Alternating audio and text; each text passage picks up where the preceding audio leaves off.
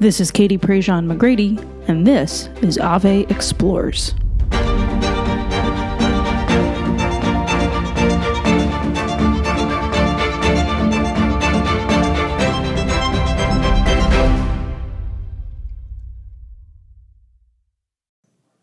In December of 2019, after 28 hours of consecutive travel from the moment I left my house to the moment I checked into my hotel room, I traveled to Perth, Australia, and got to spend a few days with the people of Australia, specifically the young people of Australia, at their youth festival. About 7,000 young people were gathered together at this convention center in Perth a few weeks before Christmas, and we got to spend the days together unpacking and exploring Catholicism and faith and what it means to be a Catholic.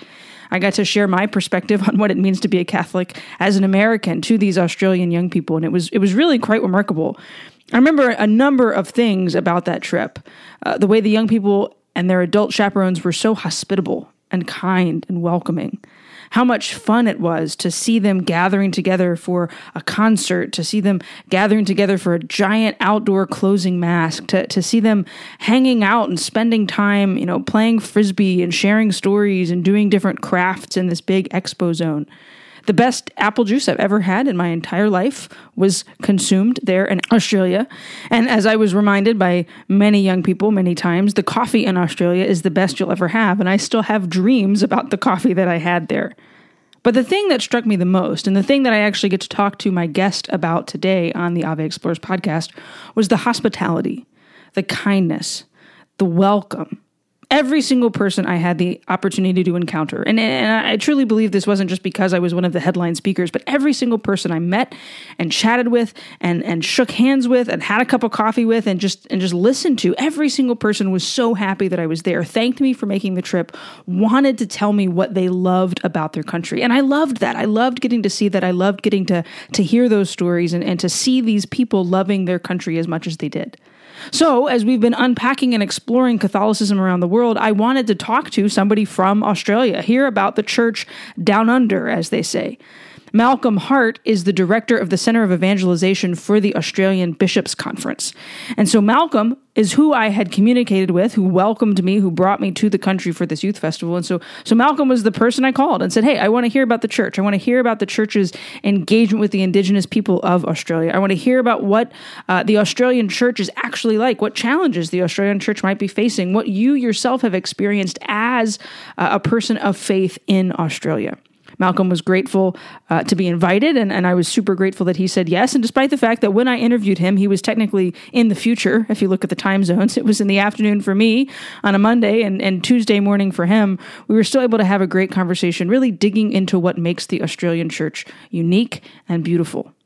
This, of course, is all part of our Ave Explores Catholicism Around the World series. You can find all of our content, podcasts, videos, articles, social media exclusives, a gift basket giveaway. You can find all of this available on AveMariaPress.com. We hope that you sign up for the weekly email so that you don't miss out on any of this content that we are creating for you, including, like I said, all these other podcasts. Earlier this week, we had a conversation with Cardinal Napier of Durban, South Africa, and we talk about the church's struggles and challenges and gifts there. Coming up next week, we're talking about the church in the Americas. And so we've got some great content coming with J.D. Flynn and Brenda Noriega, stuff that I really hope that you don't miss out on. So please go subscribe, go sign up for those emails over on AveMariaPress.com. But today, of course, we bring to you an excellent conversation with my good friend Malcolm Hart of Australia about the Australian church, what it's facing, what it brings to the world, what we all need to know about the church down under. When I came to Australia, I guess, like, as an American, you look at the map and you're like, oh, Australia, it's like all desert. Like, that's all you think of. I wonder if Australians think the same way about Americans. Like, oh, it's all like New York or it's all Chicago. Like, there's so many different facets to these other countries and these big countries. Malcolm, tell me a little bit about, like, if you had to describe Australia and then describe the church in Australia in a couple of sentences, how would you kick that conversation off? Diverse would be where I'd start. Obviously, Australia is a very big country. We've got about 23 million people. About 5 million of those are Catholic, and a large migrant population of Catholics as well. So both historically and currently. But I think what I would say about the church in Australia is very passionate, a small group of people at the moment. So very committed, very passionate. And I think we're in a real transition from really going from a church that was participatory, just sort of attended mass and that's all we did kind of thing, and now moving or trying to move into a missionary discipleship lifestyle and life. So that's the big challenge, I think, for us as a church, to move from being Catholic means attending mass to being Catholic means actually evangelising and being a missionary disciple in everyday life. And that's probably a big challenge for us as a church. I would agree. I think it's a big challenge everywhere. How do you think Australia's tackling that? Like, what are some initiatives? I know you're on the front lines of this with the work you do with the Bishops' Conference, but just like the average Australian Catholic who's walking around Perth or spending time in Brisbane, the places that you're from and you live, how do you think that's working? How do you think it's happening? What are some challenges maybe y'all are facing? Well, I think I think a lot of Catholics are probably more attentive to political topics and situations at the moment as well. But I think more and more Catholics are probably more aware of their community and accompaniment, what it means to accompany the person next to them, rather than just being out there proclaiming or running a program or something. We're now coming to terms with the fact that, okay, we've got to be there for each other in new ways. So there's lots of different things that have happened in recent years, the Royal Commission on Sex Abuse, the marriage debate, where Catholics have, and most churches have been under attack, really, and lost a lot of credibility in all of that. So I think we're banding together a lot more, and we're sticking together a lot more in this time, because it's been very challenging. Yeah. You said something at the start of that Australians are very much attuned to the accompaniment thing. Like, I'm going to be in relationship with somebody and tell them about the faith rather than stand on a street corner and just shout it. I found in my time in Australia that hospitality was that was the word I wanted to use to describe every person I met. There was just this kindness and this desire to make sure that I felt at home. That's something unique about Australian culture. Tell me a little bit about that. Tell me what that's like to grow up in, to live in, to welcome people there, to experience that. I mean, our mutual friend, Steve Angrisano's son, loved it so much he moved there, right? Like there's obviously some secret to Australian hospitality. Let's dig into that a little bit. Maybe tell me about that in your life. Well, I don't know if there's any major secret, but at the same time, that's something I've grown up around a lot of, whether it be extended family or the parish community. And really that's been for me a real foundation, a real cornerstone of how I got involved in church.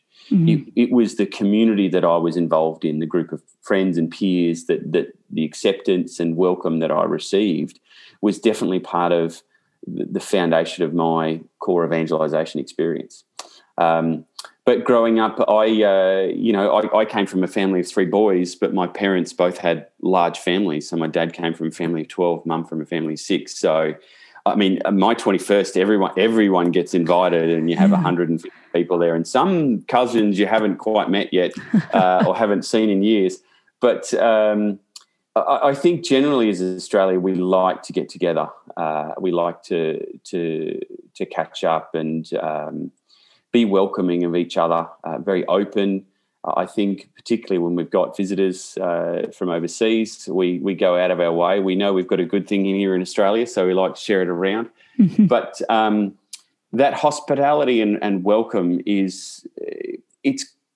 I'm struggling because it's quite normal. It's right. Quite a normal thing for us to just be very open and sharing and have people come and join our family and community. And then you also said something in that first answer kind of about the relationships that people have. There is this very obvious welcome and hospitality, but there's also been a hard-fought battle in the church in Australia. Most recently, I think people would reference the Cardinal Pell, I don't even know what to call it, situation. The sex abuse crisis has hit every country in the church, but that was very much in the news globally in a very visible way. There's also this secularization, the battle about marriage. I remember a conversation with Father Rob, and we were just sitting in the restaurant, and he made the comment about how he doesn't like to always wear his collar because sometimes it can lead to people literally spitting at him when he's just out and about in his daily life. What is that secularization crisis facing Australia right now, and how have you maybe seen it affect people's personal faith, affect parish life, be this moment of crisis, so to speak? Yeah, it's something that's built over a long period of time, and the Royal Commission into Institutional Child Sex Abuse was a big part of that, and then followed straight on from that was the debate on same-sex marriage in Australia, and through that, like in many places around the world, the church's credibility has really been called into question in amongst all of that. How can it have these positions? How can it let these things happen? And the biggest challenge, I think, in that is the hurt that it's caused. It's not just about credibility of the church. It's the hurt that's caused individuals, communities. But it also disempowers the church from speaking up in other situations, on life matters, on care for the elderly, euthanasia laws, refugees, all these other matters. Like the church loses its credibility across the board, and there is some really important debates that are happening at the moment, particularly around life matters of euthanasia and new levels of abortion laws in Australia, where the church is struggling to have a voice, but the quantity of people involved in this is increasing. Different marches and different protests and things like that, where just the quantity of people involved is getting much greater, because it's not just the leaders of the church who are showing their voice, it's the people of God who are really showing their voice in this at the moment, because it's being pushed too far in many cases. So it sounds like institutionally, maybe from the top, credibility is weakened, but then people who are living their faith actively day by day are capable of sharing it, and there's some credibility there. Yeah, and I think, as I said before, I think the Catholic community in Australia is rallying a little bit to support itself, because not just to support our leaders and our teaching and our voice, but in the way it supports each other, in the way it participates as a community, in the way it's engaging in different topics and conversations. So, and that's been part of our history as a church and as a country, of sort of standing up for a mate, of getting into the trenches and battling it out. So, the church in Australia is built on service to the poor and marginalised. So we have significant Catholic education institutions, healthcare institutions. I think over 20% of the students in Australia are educated at a Catholic school, and we have a major infrastructure in Catholic healthcare, all built on service to the poor and marginalised. So I think this is a renewed growth and time for us to look at, well, who's the marginalised now, and where do we need to be? Tell me a little bit of that history. I mean, the church was built, like you said, serving the poor, the marginalized. Was it missionaries that came to Australia that arrived in the country and were ready to convert people? Was it forgive my ignorance, like I truly don't know the history. I don't know the story there. Yeah, and I'm no historian either, but I think from my understanding, yes, there was a number of overseas missionaries that came to Australia, and in their zeal, there were mistakes that were made, and particularly with the Indigenous people of Australia. But at the same time, I think that one of our strengths has been the variety of religious orders that have come into the country, and been steadfast and learnt from those experiences, and continue to be in those mission and ministry outreaches today. A lot of our rural communities and remote communities in Australia, whether Indigenous or not, are served by religious orders. And there's some religious who have dedicated their entire lives to just living with Indigenous people, to learn from them and support them, and be present with them for a whole generation. And that's what it takes, I think. It's not just about coming in and providing a service or being there for someone, you have to learn the culture, learn the people, and find out what they need. We can't just assume we know what others want, and that takes sitting on the land, sitting with them, sharing stories, getting to know people, and that's where the long-term history of religious orders have made a big difference. So, someone like our first and only saint at the moment, Mary MacKillop, she travelled the land and sat with people and built up the Josephites around the country, of people wanting to make a change by service to the poor. But she did that by travelling around, writing letters, and being present to people on the ground. A ministry of hospitality, which I would say, I mean, I've seen it up close in Australia. You mentioned Indigenous men and women, these communities of people that were evangelized, sometimes well and sometimes to the detriment of their own culture. One of the things I loved in my time there was seeing kind of this beautiful integration of the Indigenous, the art, Indigenous makeup, I guess is the right word, maybe, or the face painting that was particularly.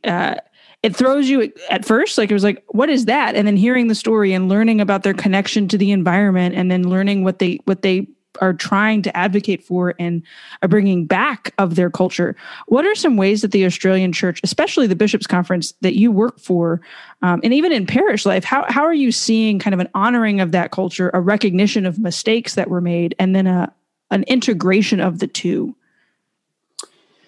Well, I think within the Bishops' Conference level, just organisationally, there's 9 commissions that look at the spectrum of work in the country, and one of those is on relationships with Aboriginal and Torres Strait Islanders. So one of the 9 focus areas is in that relationship. There's an advisory council, a National Aboriginal and Torres Strait Islander Catholic Council, which is made up of Indigenous people that advise the bishops in that area, and have their own network of support around the country as well. The bishops have released guidelines about acknowledgement of country. So one of the things we do in Australia is acknowledge the traditional owners wherever we are. The Indigenous people, the Aboriginal people of Australia, didn't have state borders. They were tribes, and they had they managed and owned and were part of the land in hundreds of different places around the country. So we acknowledge the traditional owners when we start a meeting, start an event, which you would have seen part of that at the Youth Festival. And we acknowledge their elders, past and present, and we walk with them in the journey of caring for country.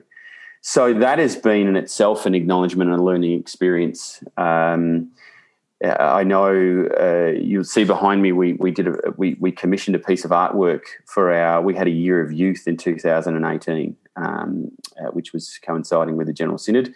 But we commissioned an Indigenous artist to paint an icon for us.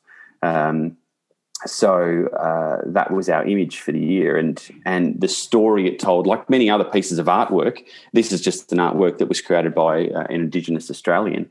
It tells a story. So I think there's different ways that we try and build that relationship. And in some communities, it's a very distant relationship. They might not have any Indigenous people in there, but this whole diocese, like Broome and Darwin Diocese, which has very significant Indigenous involvement and culture as part of their community.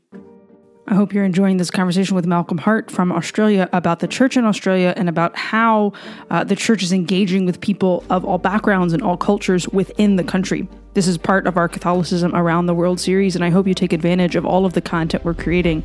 Click on over to AveMariaPress.com to find more social media exclusive articles, more podcast videos, and everything we're creating for you. All right, back to the show.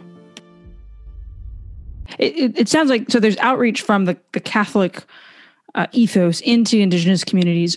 There's, I'm sure, outreach in the other direction, Indigenous communities sharing their own culture. What are some ways, I'll give an example. When I was talking to a friend of mine from the Samoan Islands, and he talked about ways that the Samoan family culture influences worship. Do you find that you commissioned this piece of art when we were at the youth festival, there was kind of an opening of Indigenous prayer, again, acknowledging the land that we were on? What are maybe some other ways that aspect of Australian culture and Indigenous culture merge together in the life of the church?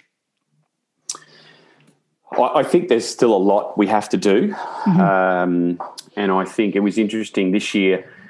We had our Australian of the Year awards only a month ago, and the senior Australian of the year was an Indigenous Catholic teacher from the Northern Territory, and she said, for years we've gotten to know the ways of white people. It's time now for them to come and sit with us and listen to our story.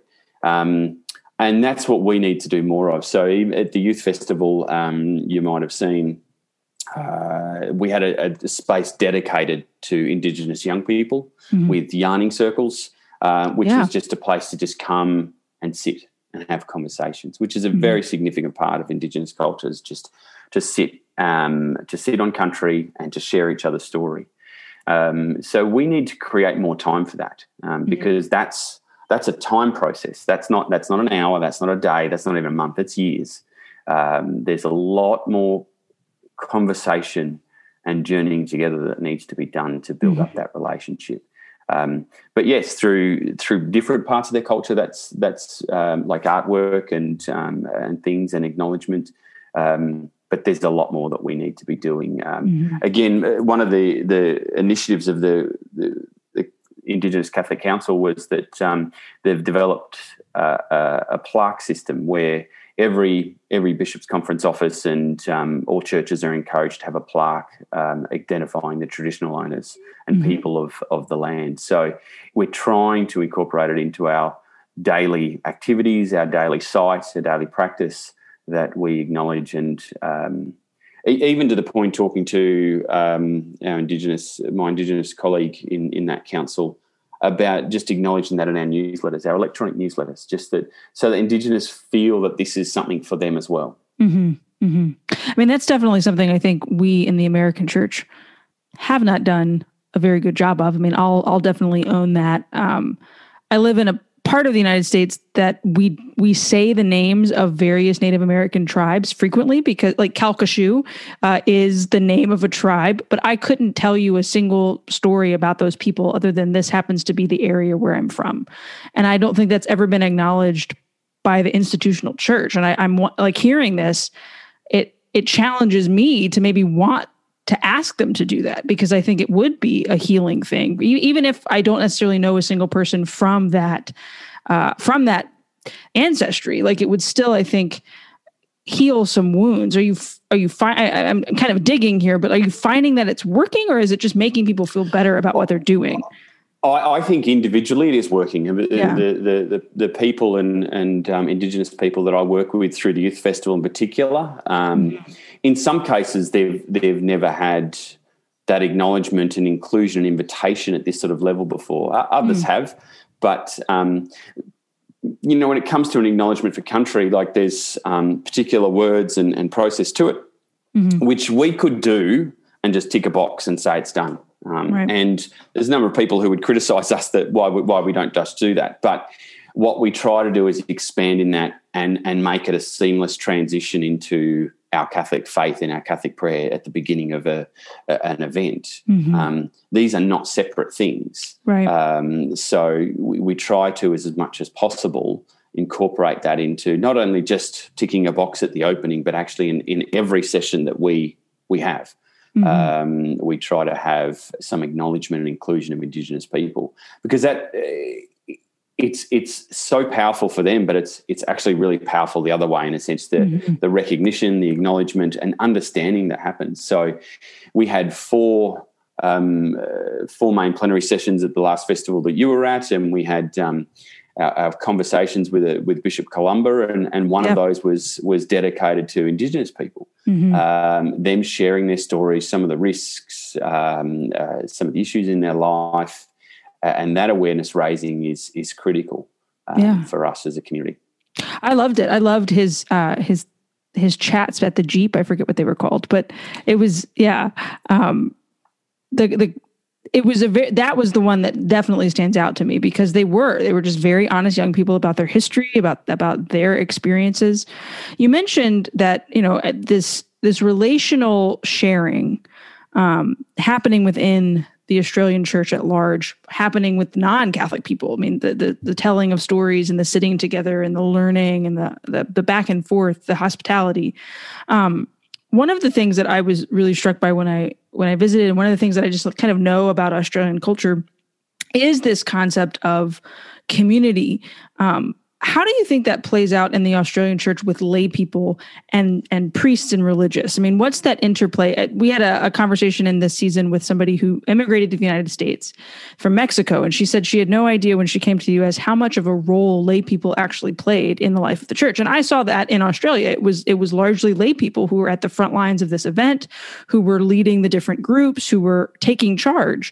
What do you see that interplay? How do you see that playing out in the Australian church? I think there's some challenges, but there's also some really good things happening as well. So I think we're sort of in our infancy in our understanding at the moment or practice of laity in the church, and particularly in their co-responsible mission of the church. Much of our conversations in the past and discernment in the past has been about lay ministry, not lay mission. About ministry in the church. So what's our role in the church, in the parish? How do we wrestle that away from Father, or how does Father collaborate with us and things? And is a real challenge for us to shift that focus to the mission of the church, not just the ministry in the church. So I think one of the things that we're sort of seeing and exploring at the moment is that there is a lot greater collaboration at a parish level between a priest and their community.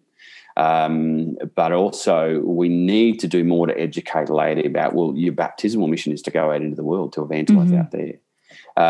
Organisationally, we see many of the religious orders that have been foundational over the years of the church's history in Australia are not getting the vocations or choosing to wrap up their ministries in Australia and creating public judiciary bodies, which is a body like a board which continues the work and ministry of that organisation, that carries them going, and it's a handing over to lay people to continue that charism.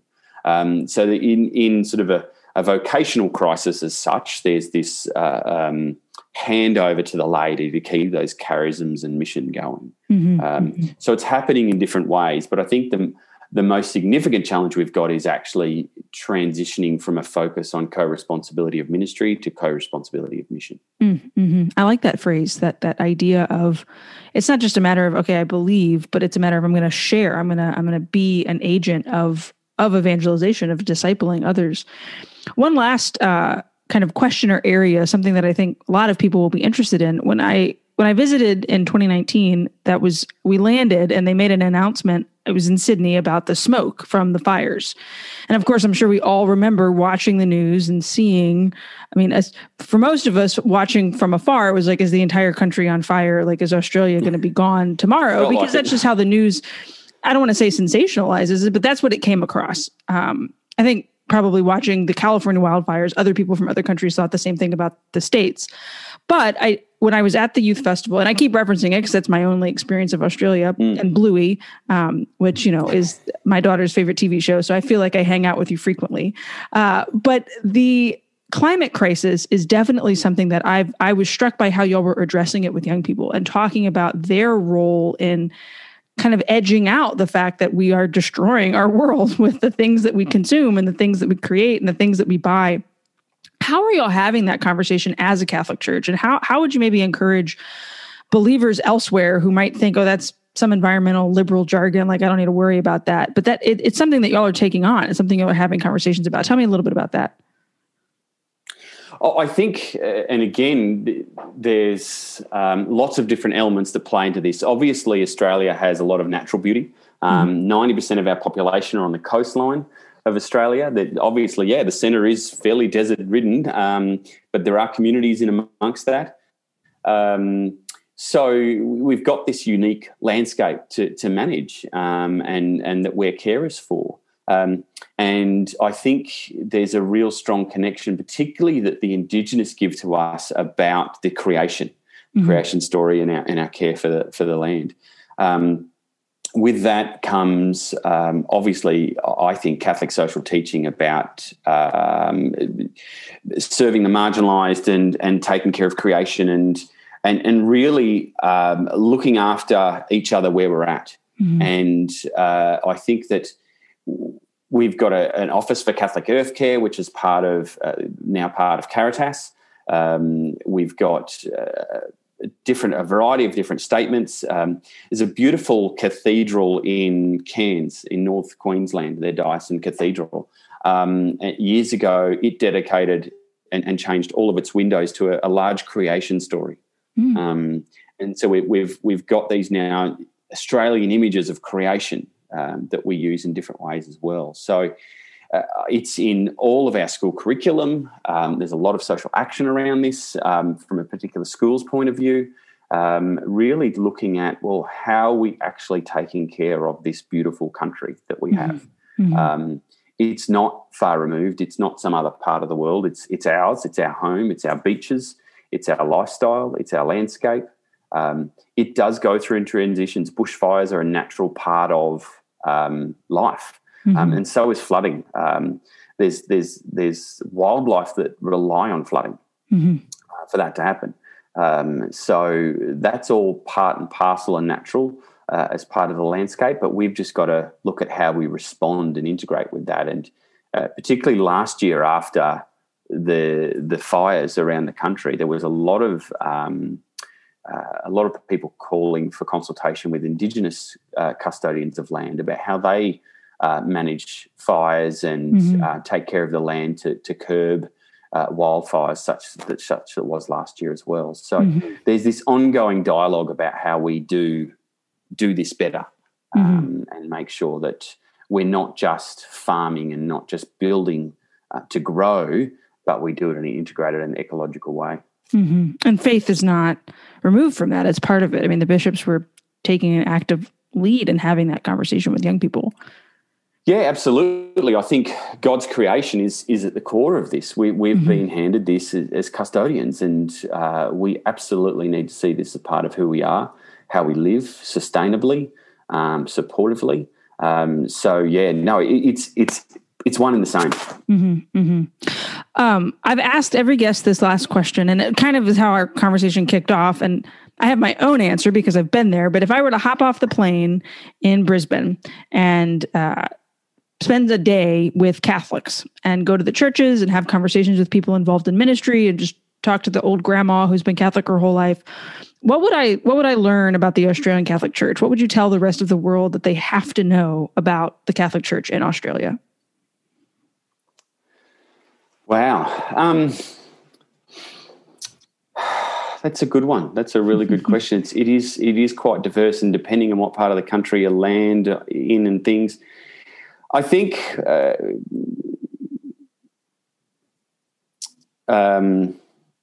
let's see. Sorry, I was going to tell a little story, but please do. No, I was just going to say, I think there's a determination to the Catholics in Australia. Mm-hmm.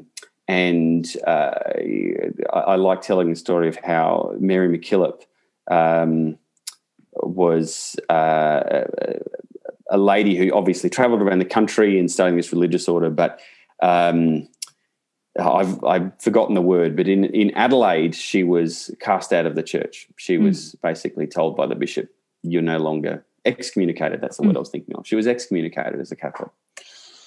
And then she just confined herself to a convent and prayed, and then on his deathbed, the bishop sort of lifted that excommunication. But it was her determination and her pushiness that led to that, but it also led her to being a saint. Mm-hmm. So I think that there is, amongst that community and hospitality, there is a determinedness about our faith, particularly in light of a lot of the challenges that are happening. There's a lot of challenges to religious freedom in Australia at the moment, and there's a determinedness amongst our Catholics to continue the faith, to continue to share the story of Jesus, to build a relationship with Jesus. So I think you'll find, obviously, those that warm welcome and that hospitality, but there's a determination there as well that I think that's at the heart of the church in Australia. That's wonderful. I love to hear that. Malcolm, where would somebody go to learn more about you, about the work of the Bishops' Conference, and about the church in Australia? So they'd head along to catholic.org.au is our Bishops' Conference site, and there's links there to all our different agencies. I'm the director of the National Centre for Evangelisation now. We've had a bit of a merger, and youth and women's participation and laity all fit under the auspice of evangelisation because that's our mission as a church. So, and that's at nce.catholic.org.au, and we're trying to rebuild our resources and our approach because we're in the middle of a plenary council in Australia, and we want to come out of that really fired up and carrying the church forward in the future. Awesome. Well, we'll link all that in the show notes so people can find out more. Thanks so much for taking the time. Thanks, Katie. I loved having this conversation with Malcolm, especially because I know him, I've met him, I've been to his country, I've got to spend time seeing this church that he described, witnessing up close this storytelling, this sharing, this idea of learning where we are and why it mattered and what's actually happened there in the past and how that can inform what's going on in the present and even prepare us better for the future. I think that's something really important when we think about the cultures in the world. We think about the different places that the church is affecting and changing and serving the world. It's important to know the history of where the church is, the history of how the church has acted there, the ways that the church has done good, maybe even ways that the church has struggled and not done so good. But learning that full story and seeing it on a global scale. We had an excellent conversation this week for one of our Facebook Live conversations with Father Michael Delaney, who is the rector of the Oratory of St. Joseph in Montreal, Quebec, which was founded by St. Brother André Bessette of the Congregation of Holy Cross.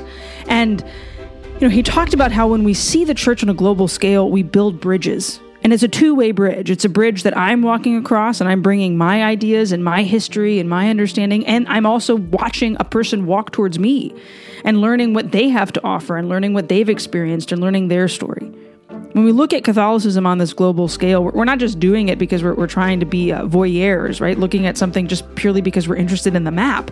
But we're looking because we want to learn. We're looking because we want to see how the church exists and what the church is doing and how the church is thriving and how that can even affect my own faith, how that can impact my belief as a Catholic day by day.